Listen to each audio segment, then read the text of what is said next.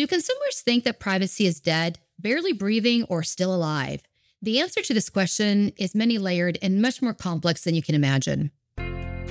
Welcome to The Power of Digital Policy, a show that helps digital marketers, online communications directors, and others throughout the organization balance out risks and opportunities created by using digital channels. Here's your host, Christina Podner.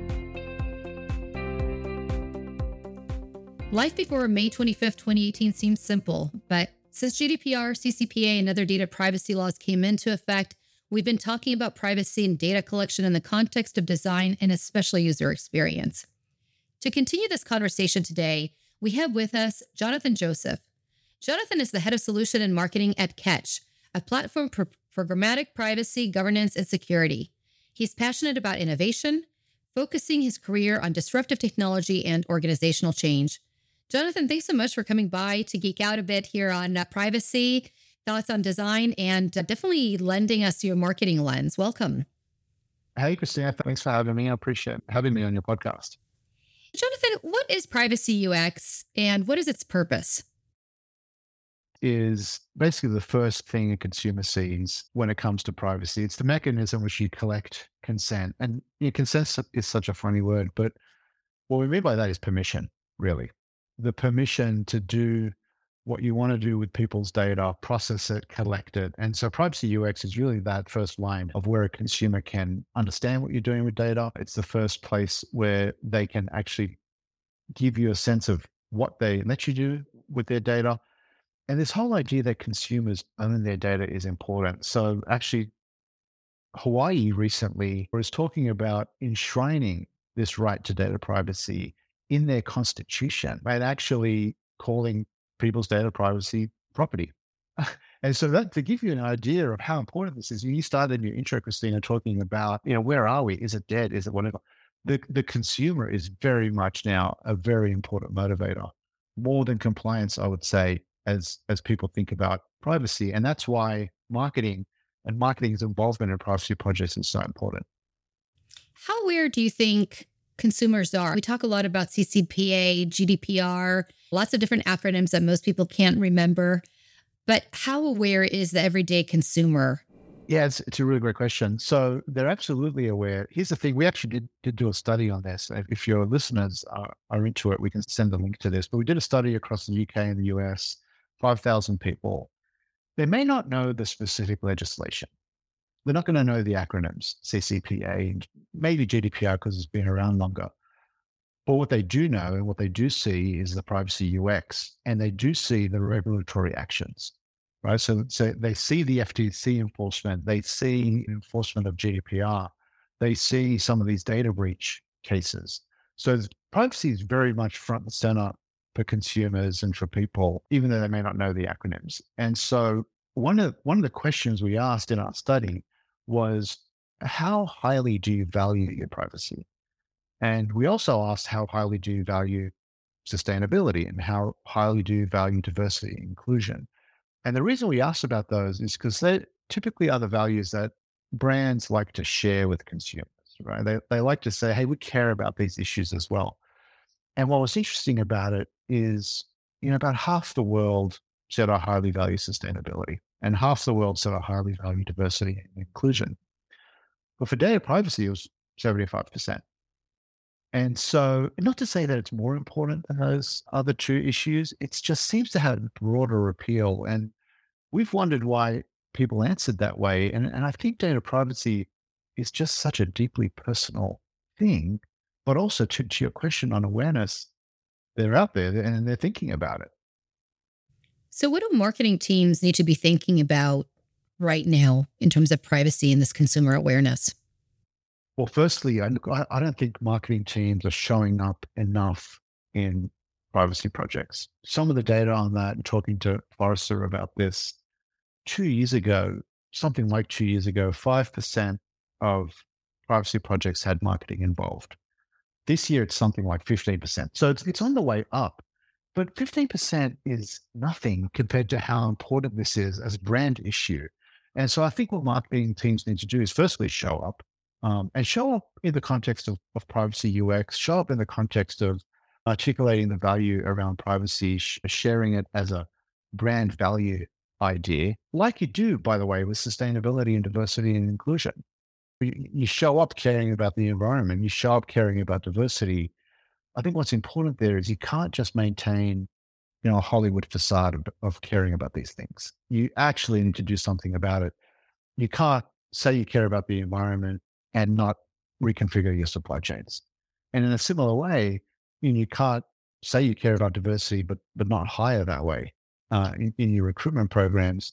And for data privacy, it's the same. If you're saying I care about data privacy and you're transparent about what you're doing with data and you give consumers control over their data, you need to make sure that when they make a choice, it gets reflected across your systems.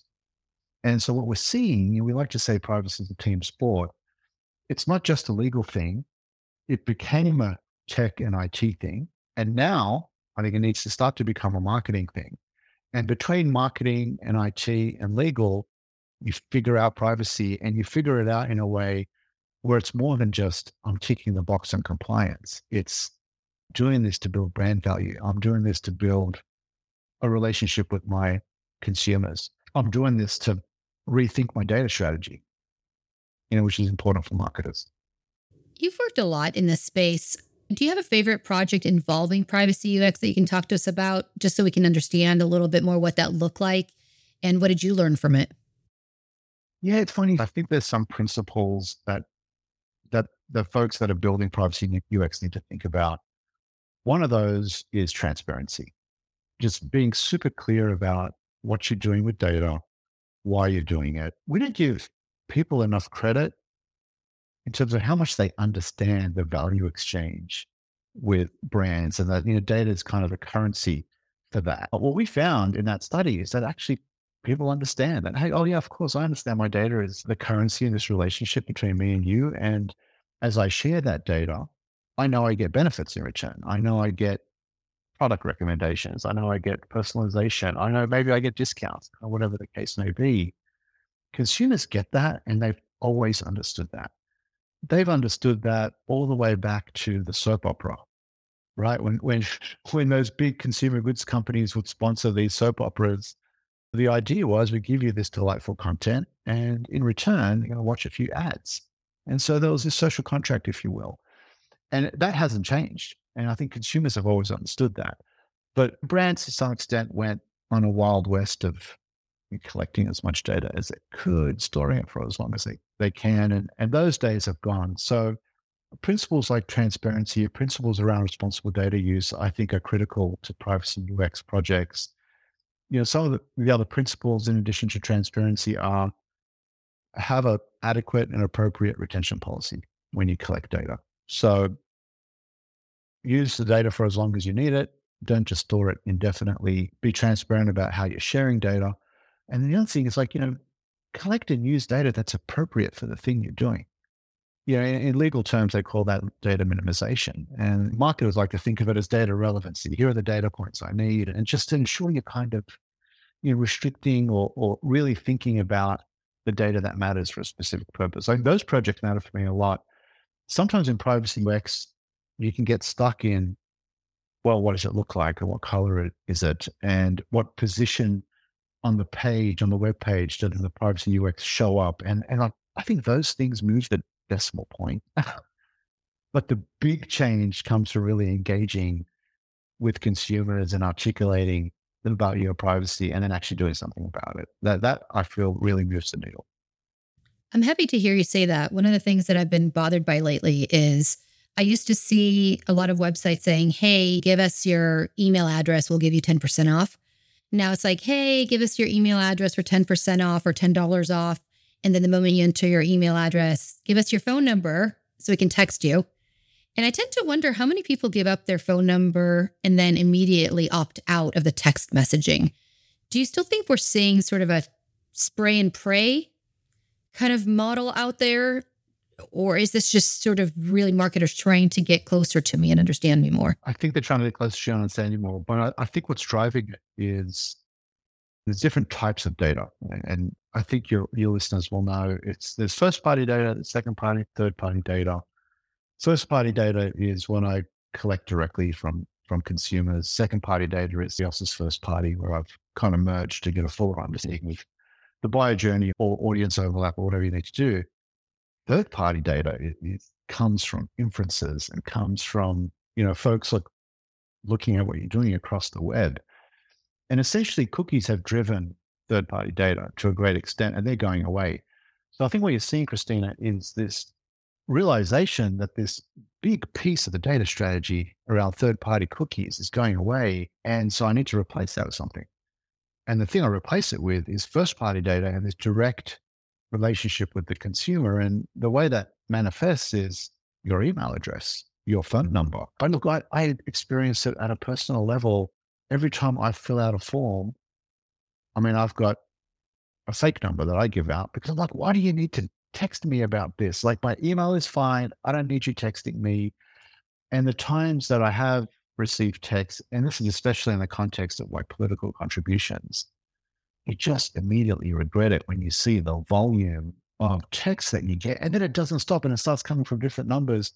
Anyway, I could go on about this forever, but it's like, it's almost like an immediate erosion of trust when you blow up people's phone like that, So I think marketers need to be super careful about it. It's not just about, okay, great, I can have this relationship with my consumer and I need their email address. Like, I don't know if rational is the right word, but you've got to be almost reasonable in what you do after that.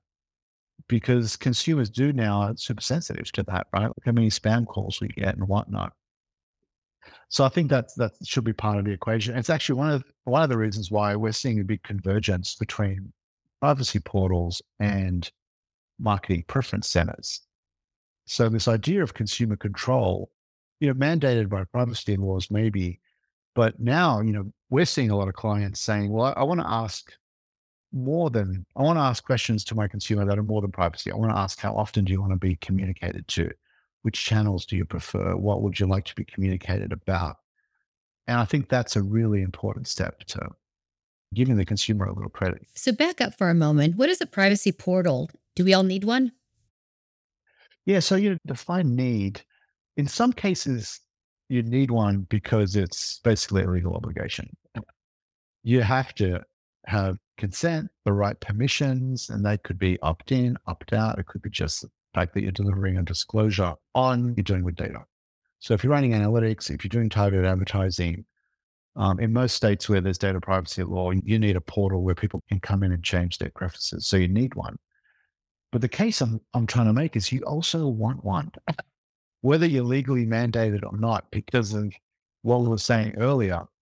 This is an important issue for consumers. So I would say, yeah, absolutely, you need one. And to add to that, it's merging with this idea of marketing preferences and communication and kind of what you want to hear about.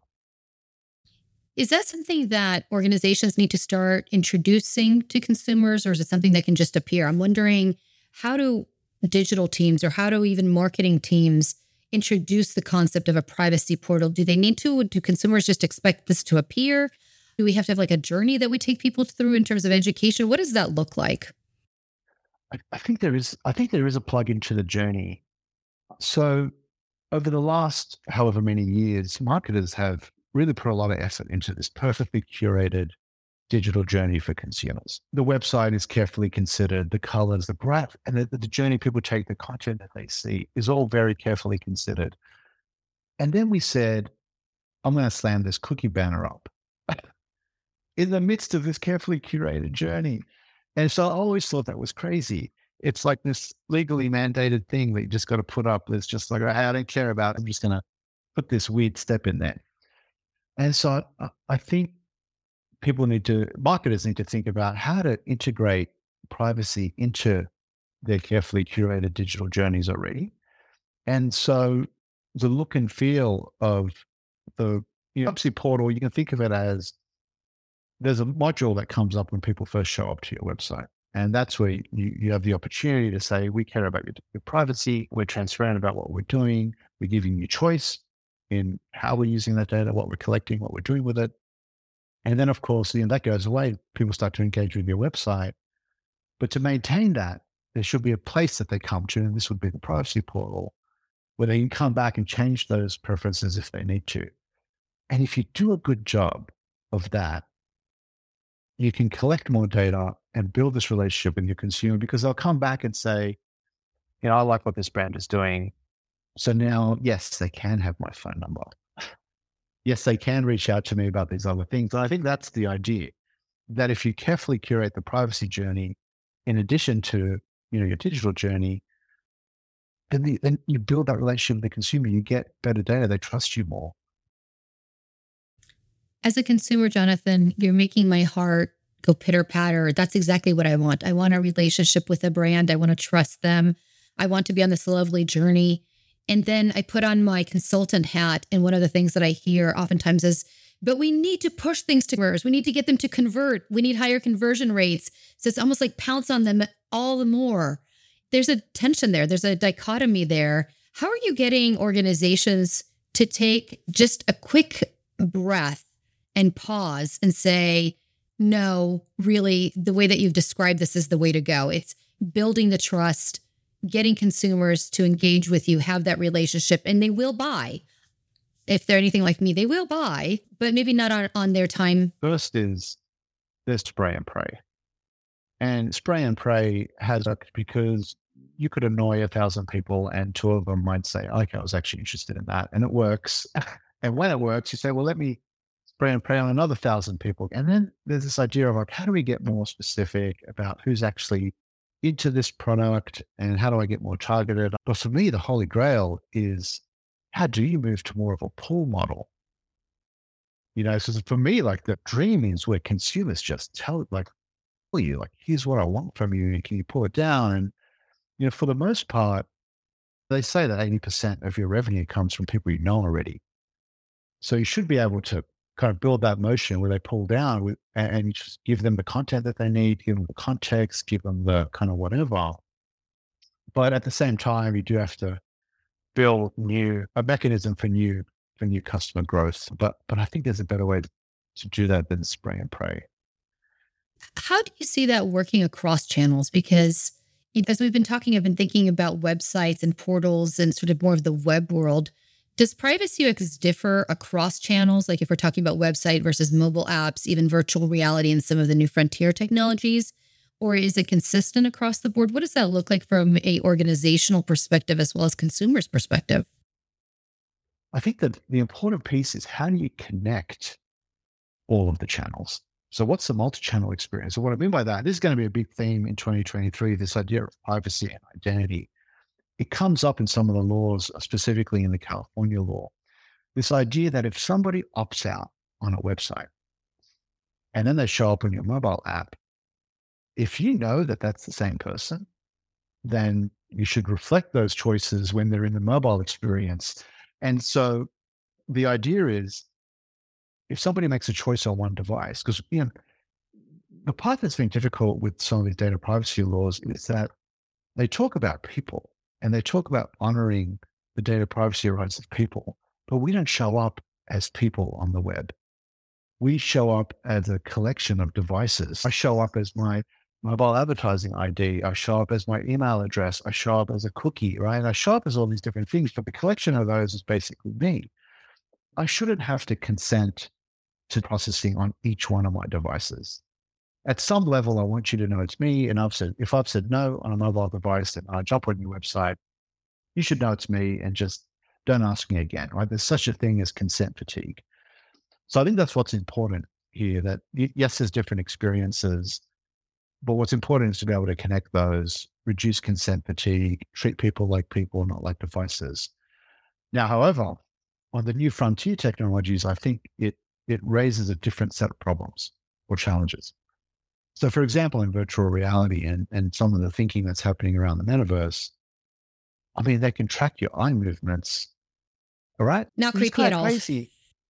Not creepy at all. Not creepy at all. And I'm like, it kind of reminds me of, remember A Clockwork Orange and the guy's like forced to watch TV. He's got his eyes open yeah. So that now we're starting to talk about, do you really need that? And where do we draw the line on some of these analytics or some of the biometrics that you're collecting? And there's a real need for this privacy experience to morph into some kind of ethical guidelines and frameworks. And we're not there yet in the world, but I mean, you saw it. You saw Microsoft kind of shelve some of its facial recognition work and basically came out and said, we shelved this because we're not sure how to really think about the ethics around this. And the world needs to do some work on that. So I think around the new frontier technologies, absolutely, that's something we need to think about. What are the ethics around what we're collecting? And how do we remove bias and all that? You mentioned privacy and identity is going to be a hot topic in 2023. You've been out in the world talking to different folks at different conferences, doing a lot of speaking. What other things do you think are on the table for digital operations teams or even marketers in 23? What should everybody be thinking about? It's the data strategy, for sure. How do we rethink our data strategy in the context of some of these privacy laws? It's how do we rethink our data strategy in the context of the consumer and their awareness of data privacy and its importance as a shared value? I think that's a real opportunity for marketers. You're looking at regulators who think and are openly out there saying that what you're doing in digital marketing advertising is surveillance capitalism. Out there openly saying that. And as much as we disagree with that, maybe there's some atonement that needs to happen because we did have a kind of a wild west of data collection and use, and we could deliver a programmatic ad in milliseconds. And so the infrastructure to do all that, actually pretty impressive. But through a regulator's eyes, that's surveillance capitalism. Where do you draw the line? I don't think it's that far gone. I don't think it's surveillance capitalism, obviously. I think there's a middle ground where you can respect people's data dignity and you can participate in a data-driven economy. And so that achieving that balance, I think, is what's important. It's not all surveillance capitalism. Consumers totally get it. They understand the value exchange. They understand that there's value in sharing data brands. And if brands can do that responsibly, I think that's going to be a big thing for this year. I was just at the IAB conference in Florida, and it was basically a privacy conference. It was basically folks asking about privacy. How do we do this? What are the ways we think about it? How do we engage with consumers around this? It was such a hot topic. And it has implications for data strategy. It has implications for UX. So I think that's going to be a really big thing this year. And we've got most of the US state laws are becoming enforceable in 2023. So you can't ignore that. And just all throughout the year, California, Virginia, Utah, Colorado, January, July, December, there's different layers of enforcement kind of coming here that people need to consider.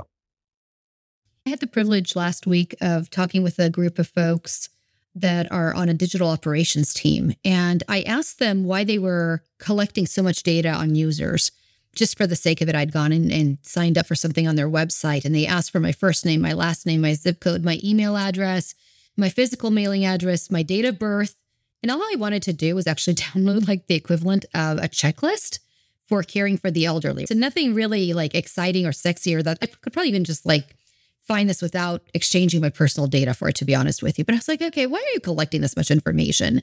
And what was fascinating to me is that the head of UX was in the room, and I looked at him and I said, why? And he's like, I can't tell anyone anything. Like other people are driving this boat. I'm wondering, how do we actually get the voice of UX experts in this privacy conversation to be louder?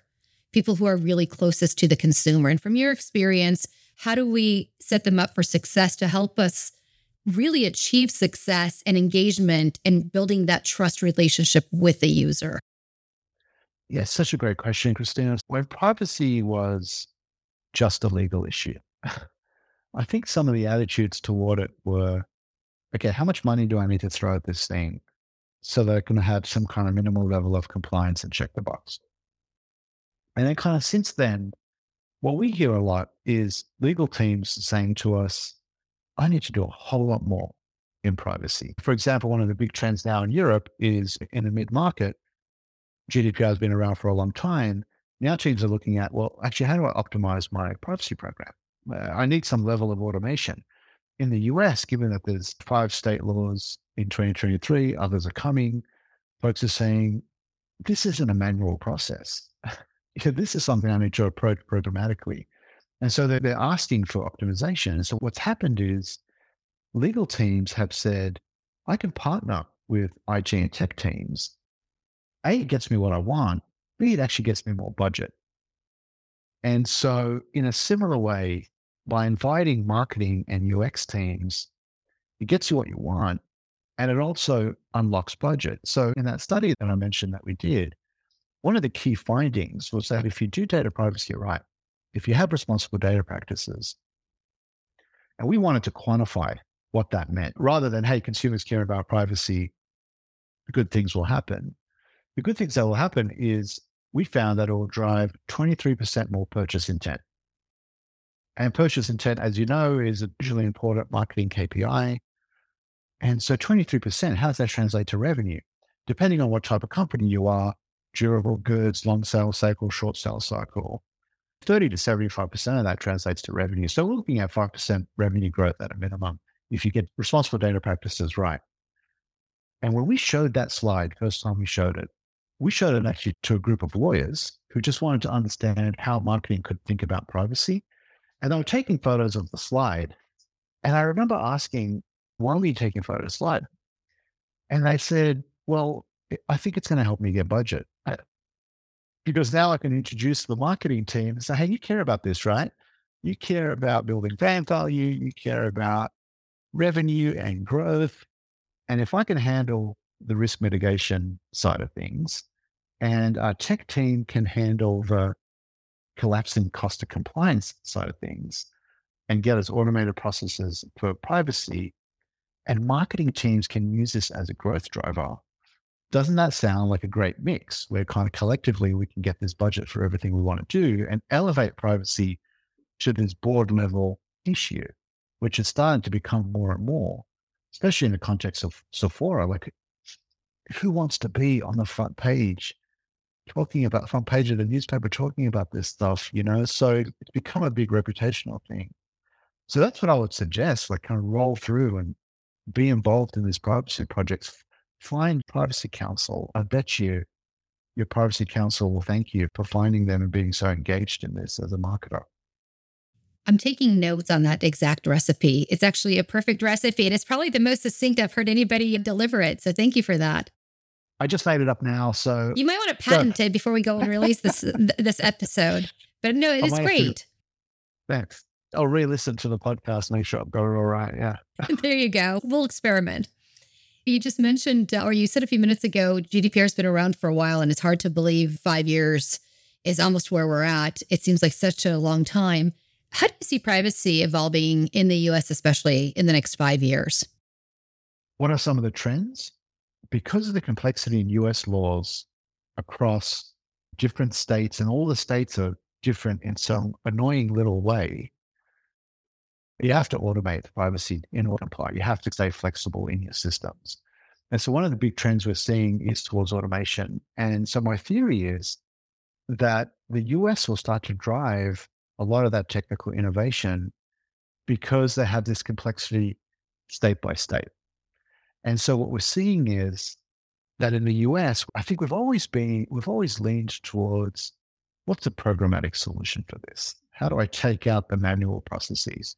And my experience with Europe is they're actually very much focused on a lot more of the legal. What are the compliance checks? How do I think about cross-border transfers? How do I think of, when UK or European citizen data is stored in US cloud providers, like they think through those legal issues. They have Max Schrems and other, let's call them privacy agitators, right? In a positive way. So they're thinking through those legal issues. But because the US had to deal with state by state and really think through technical innovation there to address that, that's now going back to Europe where they're saying, yeah, we should optimize our stuff as well and make our privacy programs more efficient, more automated. So I think that's an interesting trend, kind of regional difference. So maybe that's one way to answer your question, Christine. I'm excited for that thought. The role that's going through my head is, I don't know if you ever watch I Love Lucy, right? But there's that episode where Ethel and Lucy are at the chocolate factory and more candy's coming out and they're trying to box it and it's going too fast. And so Lucy starts eating the chocolate and Ethel says, I think we're losing at this game. So it's like, it's not just about figuring out the automation. It's also getting the automation right. So it's probably a combination of the EU and the US and everything coming full circle to make us all more privacy aware and get us onto this hopefully happy path that you're talking about of really thinking about around privacy and getting that part right. The chocolates are just coming down the conveyor belt here, and the chocolates are all these different state laws. And so people are like, I can't keep eating this guy. Is there one platform? Is there a way to do it? And unfortunately, there isn't going to be a federal law in the US that bails you out of this. It just like politically, the chances for it to happen are almost zero. And most people have said our best shot was a federal law that got drafted last year. So you have to get bailed out. You have to find an automated solution.